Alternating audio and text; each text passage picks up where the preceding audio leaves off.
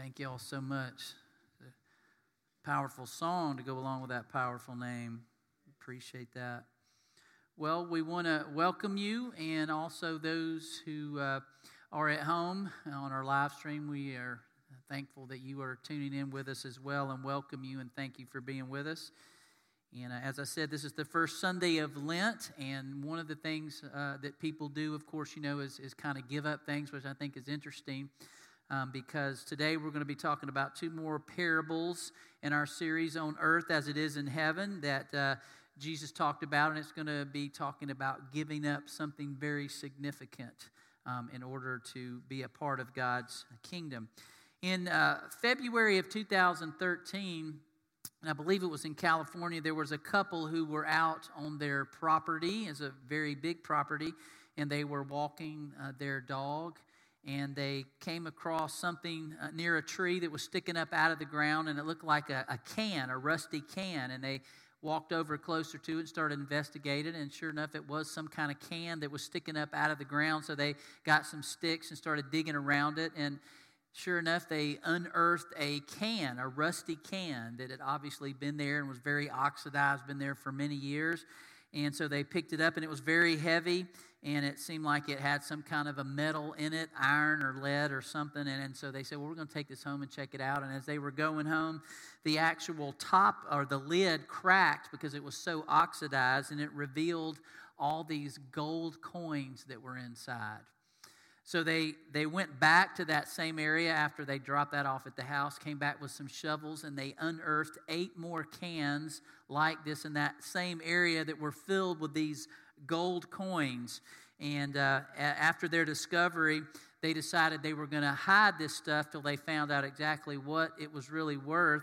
And so they hid it in an old ice chest, and then they hid that under a stack of wood so that nobody could find it.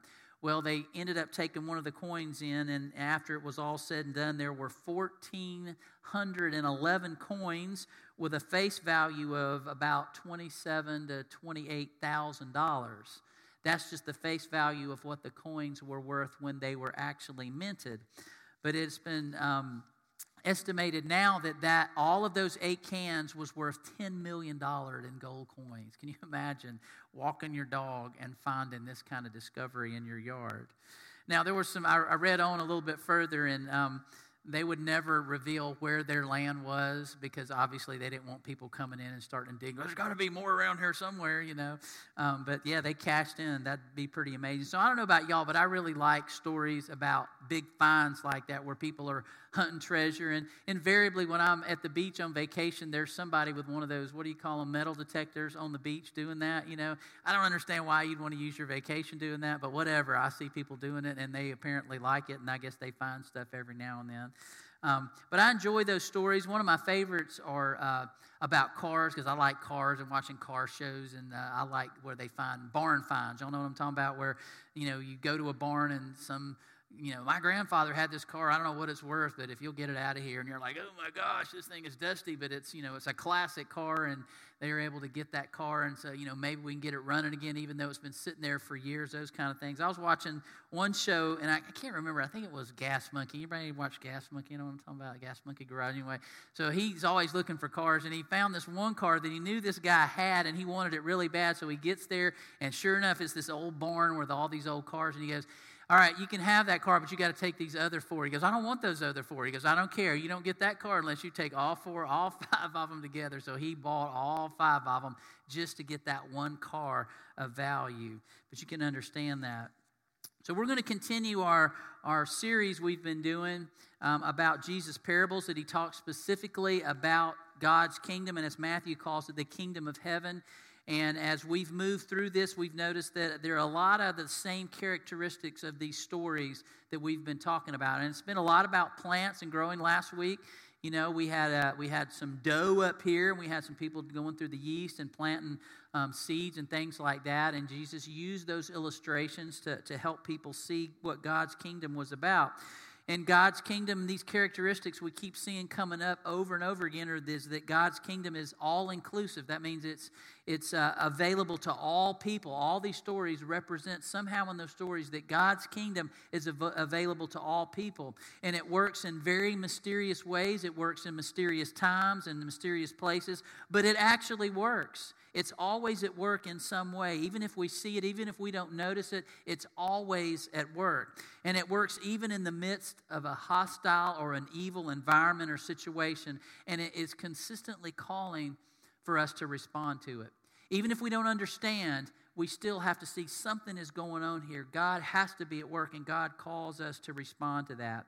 And Jesus reminded us that some would grasp and understand this kingdom of God, but others would see it, he said, but would not really see it. They would hear, but they would not understand. And it has to do with what he talked about in one of his very first parables, is that we talked about that parable of the soil. Well, it has to do with the condition of our heart, doesn't it? If we condition our heart to be open to what God has to say to us, a lot of times it will make sense and we'll start to discover what God's kingdom. But if our heart is hard, or we let other things distract our hearts, we're not really going to see what God's kingdom is all about. So Jesus is going to tell us two more today, and we're going to look at these two parables in Matthew chapter 13. We've been in this for several weeks, but Jesus told a lot of parables. And I think, Jesus, and he must have been talking to the same group of people probably. And if you're a teacher here, I know we've got a lot of teachers, and God bless y'all. Y'all do amazing work, especially during the last year or more. And but when you have students in your class and you're teaching them something and they're kind of looking like, I don't know what you're saying, or they nod their heads. Like I was at my son's baseball practice yesterday, and I'm just an assistant coach. I don't do a whole lot, but the main coaches were telling kids about this, and they'd spend about 20 minutes going through these stances and certain things, and they go, so do y'all got that? And they go, uh-huh. And then they go, all right, show me that stance. And it was like nothing even close, So you understand sometimes as a teacher or a coach, or even as a trainer of somebody, sometimes people don't get it, so you have to give them something else, don't you? You got to keep feeding them the lines. You got to keep feeding them a different example so that they finally grasp it. And I think that's what Jesus was doing. He's saying, I can see by your eyes, I can see by your body language, by your reaction, that maybe you're not quite getting everything about this kingdom, so I'm going to keep giving you these stories. I want you to think about it. So in Matthew 13, we're going to look at verses 44 through 46. These are real short and very simple, but I want us to look at what they have to say to us today. So Jesus says this: the kingdom of heaven is like treasure hidden in a field. When a man found it, he hid it again, and then in his joy went and sold all he had and bought that field. Again, Jesus says, the kingdom of heaven is like a merchant looking for fine pearls, and when he found one of great value, he went away and sold everything he had and bought it.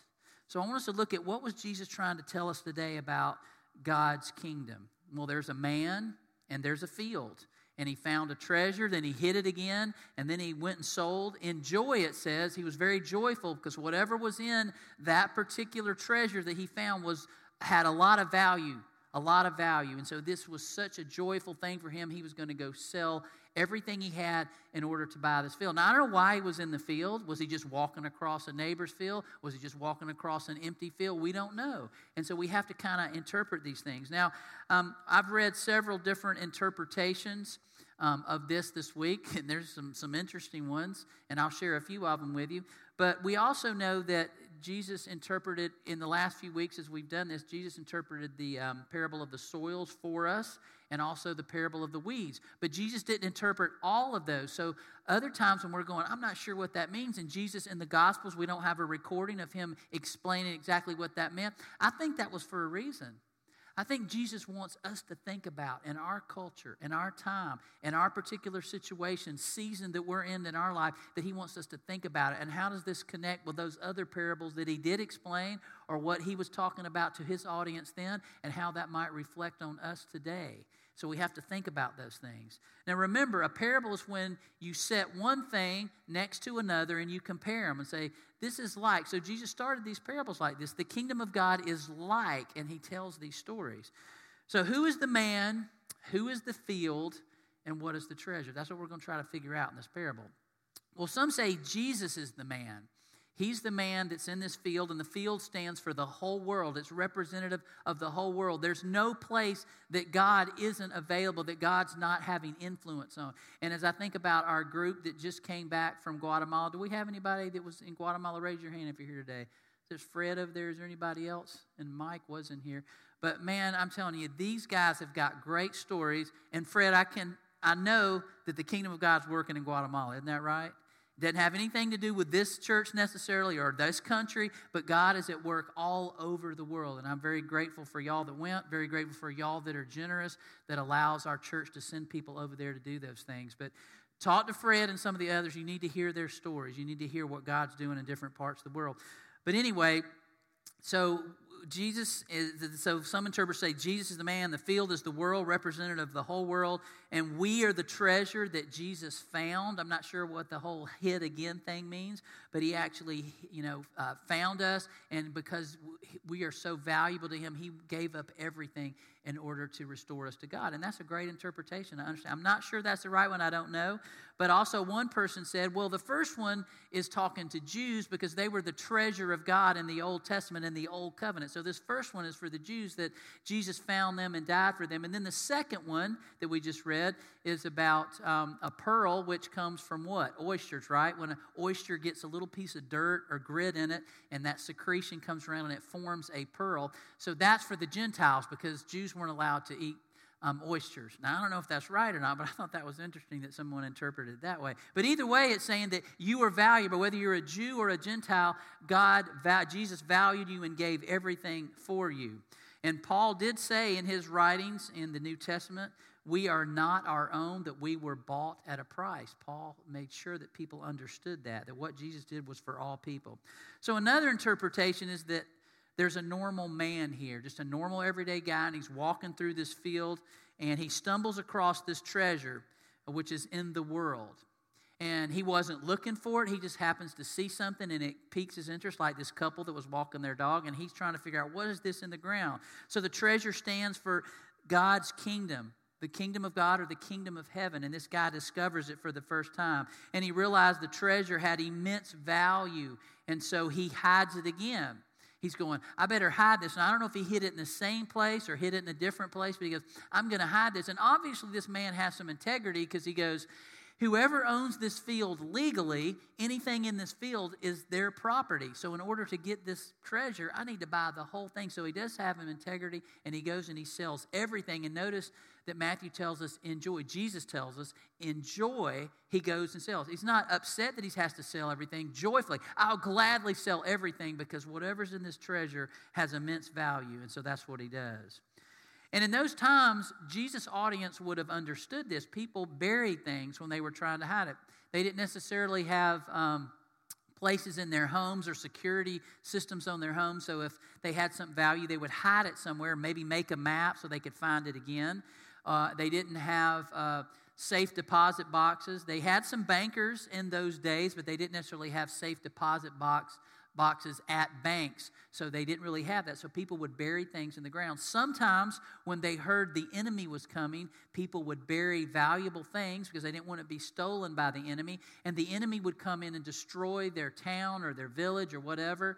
And they would take these people off. And if those people survived and were able to somehow get back, they could maybe find their treasure again. But sometimes this field, for instance, may not have really been a field. It may have been a building. It may have been somebody's house or something bigger than that. And when the enemy came down and destroyed it, all the things around it that were buried as treasure, those people got carted off or killed, and that treasure just stayed there in the ground.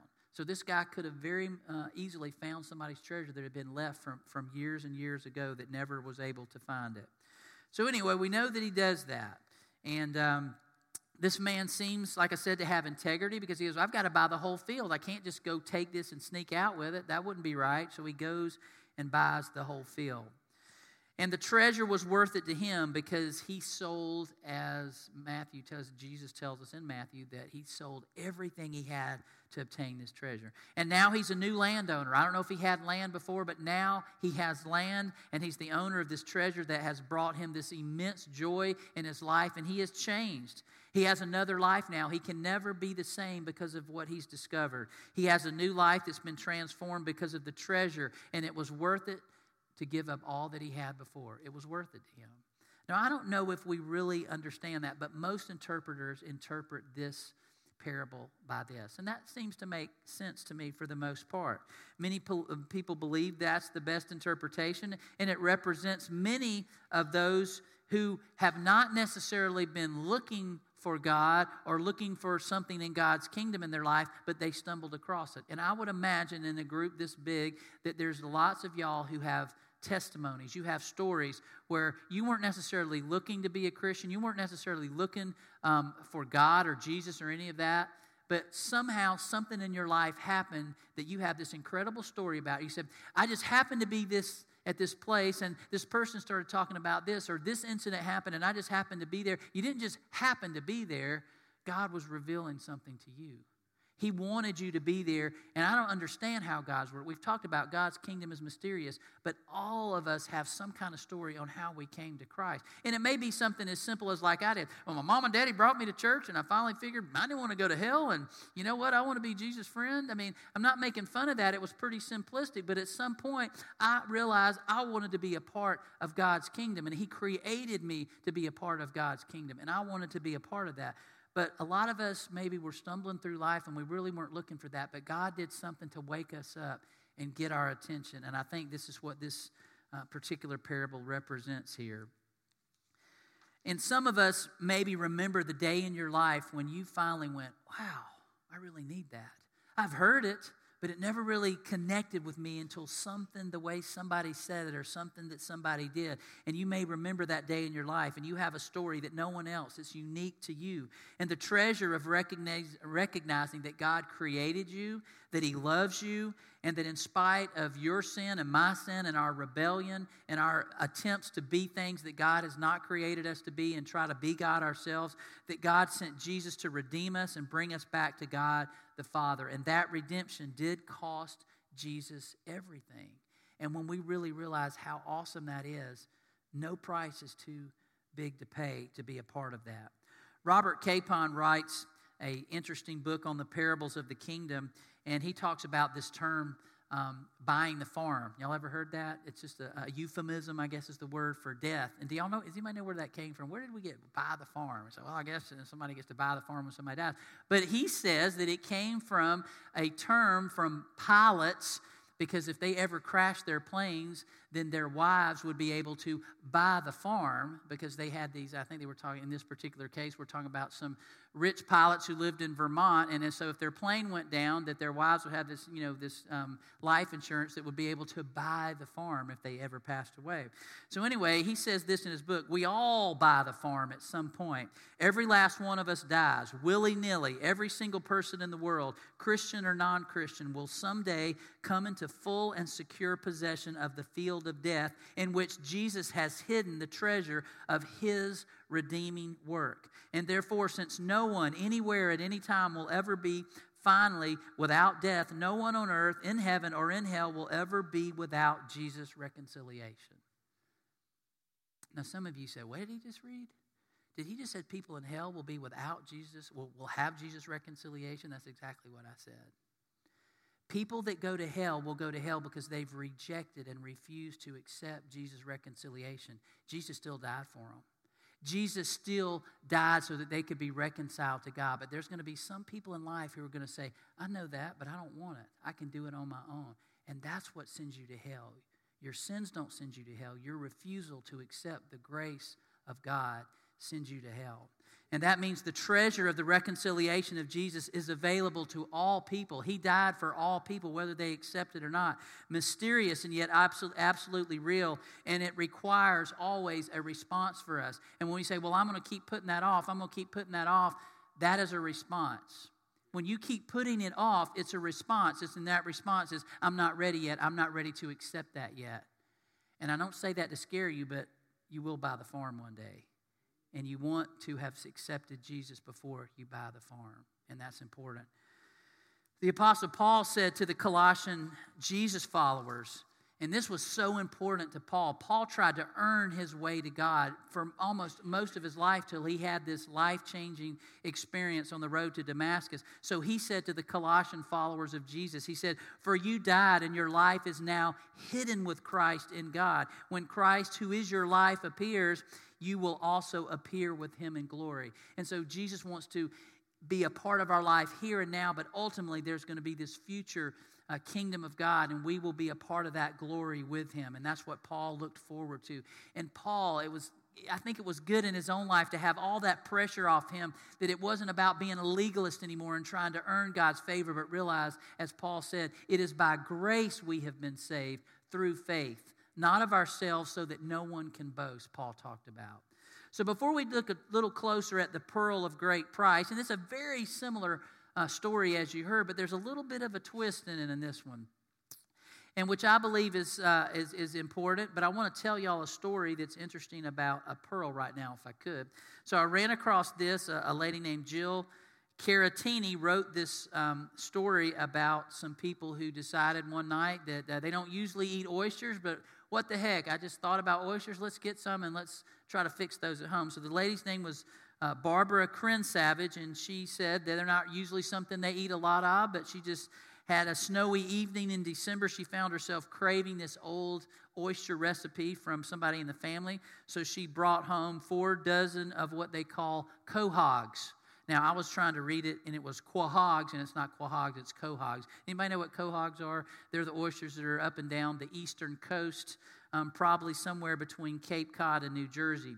Anyway, so she had her husband to start shucking these things, breaking them open, and as he started doing that, he discovered one. Before he cracked it up, he goes, "Oh, this one looks really nasty. It looks dead. I don't think it's good. I think it's diseased or something." So she came a little closer, and they popped the thing open, and sure enough, inside was a pearl, a beautiful, rare purple pearl that they found. It was very, very priceless, and experts estimate that roughly 1 in 2 million quahog clams actually contain a gem-quality pearl like the one that the Crensavage family actually found.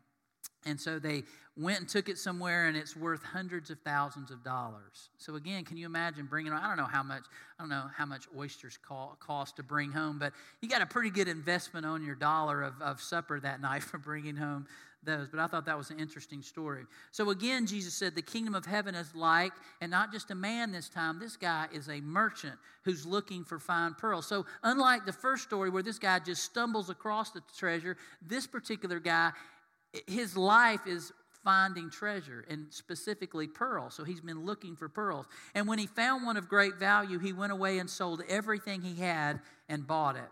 Now, this parable, which follows the treasure here, the man, this parable, he doesn't stumble across it. He is a merchant. And in the Greek, the term means one who markets through other agents. And we know what a merchant is. That means I buy them from the wholesaler or whatever, from the source. I guess like Tom Shane. You ever heard that over the years, Tom Shane? Guy's still going strong, isn't he? Okay, so he buys them from the source, and then he's able to sell them. So, but this is interesting. One particular commentator said this. He says a merchant is someone who sells items consumers do not need at prices they can't afford. It's like, yeah, sometimes we know of those kind of people, all right?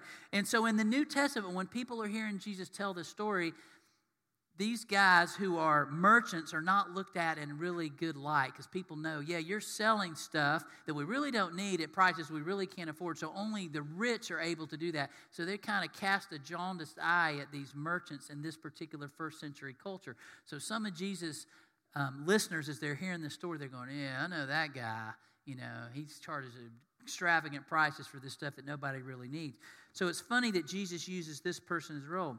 But we also find that merchants were not necessarily highly looked upon in the New Testament. In Revelation, we hear some references at the end of Revelation about the merchants and how they're not on real favorable. And you remember, Jesus went into the temple probably on Holy Week, and he saw merchants and money changers in the temple selling things. And again, they were gouging people, and Jesus knew this, and he went over and overturned the table. And John even says he cast them out with a whip in his hand. So Jesus wasn't he didn't think a lot of the merchants either, but yet he uses this in one of his stories here. But this man is a merchant. He goes and tries to find and sells these pearls. And so he finds this one pearl that he was looking for, and it is the one. He's been searching his whole life and been doing pearls his whole life, and he finds this one. He goes, this is the one. This is the most valuable pearl that I've ever come across. It has greater value than anything I've ever come across in my whole life. So Jesus tells us he goes away and sells, just like the first guy, everything he had. That would include all his collection of pearls up until this point. Everything to get this one pearl. But now, I want y'all to understand, this is not about the kingdom of God can be bought with money. This is just a reference. This is a parable. But it's really about, I'm willing to give up my old life. I used to be a merchant. I'm no longer a merchant. The guy in the first story, whatever he was, he's no longer that anymore. He has been transformed into a new person because of this treasure. He has another life now, a new life that's been transformed because of the treasure. And it was worth all that he had to obtain it. It was worth it to him. He no longer is what he was, a merchant, searching for pearls. Now, he doesn't have to do that anymore because he is the owner of this one great pearl of price. And that's all he needs now. He's satisfied. He's content. And I believe this parable represents many of us who have been searching for something our whole lives. We didn't just stumble across it like the guy in the first story, but there's many of us who have been searching for truth our whole lives. And we've looked in a lot of places for it. Maybe other religions, other faiths. Maybe we've looked at it in relationships or this or that. And we've stumbled across some things and found some things, but we said, I'm not sure that's it. We've heard people talk about all these other truths, but we're looking for something that would bring us peace, that would bring us security, that would bring us fulfillment in our lives. And maybe we've purchased and sold a lot of things trying to find that, and we said, I never found it. I had this car, or I had this, and it was great, but I got bored with it, and I sold it. But ultimately, I think that's what this guy was about. But finally, he finds this one pearl. I don't need to see any others. I finally found contentment right here. And Jesus told us there's a lot of religions out there. There's a lot of faiths. And there are. And people are searching through all those. But Jesus said this. And this is what makes Christianity unique. Jesus says, I am the way, the truth, and the life. And no one comes to the Father except through me. No one. Only through Jesus and his redemptive work. Only through Jesus are we able to fully access the treasure of God's kingdom. And again, just like the treasure found in the field, the value of the pearl is recognizing, again, that God created you specifically for a reason. He loved you in spite of your rebellion, of my rebellion, of our sin, of our selfishness, and our attempts to be whatever it was that God never intended us to be. But God sent Jesus to redeem us and bring us back to God the Father. And that redemption did cost Jesus everything. But guess what? We were worth it to God. All of us, every human, we were worth it for God to give up all of that. So how do you put a value on love like that? So whether you stumbled upon this truth, this treasure, this valuable pearl today, maybe you're here today and you've never thought of it like that. And if that's true, I hope that these stories connected with you because they've been being told for over 2,000 years and they've connected with people. By recognizing your value and worth to God and being restored to Him through Jesus' life, death, and resurrection, you can do that today.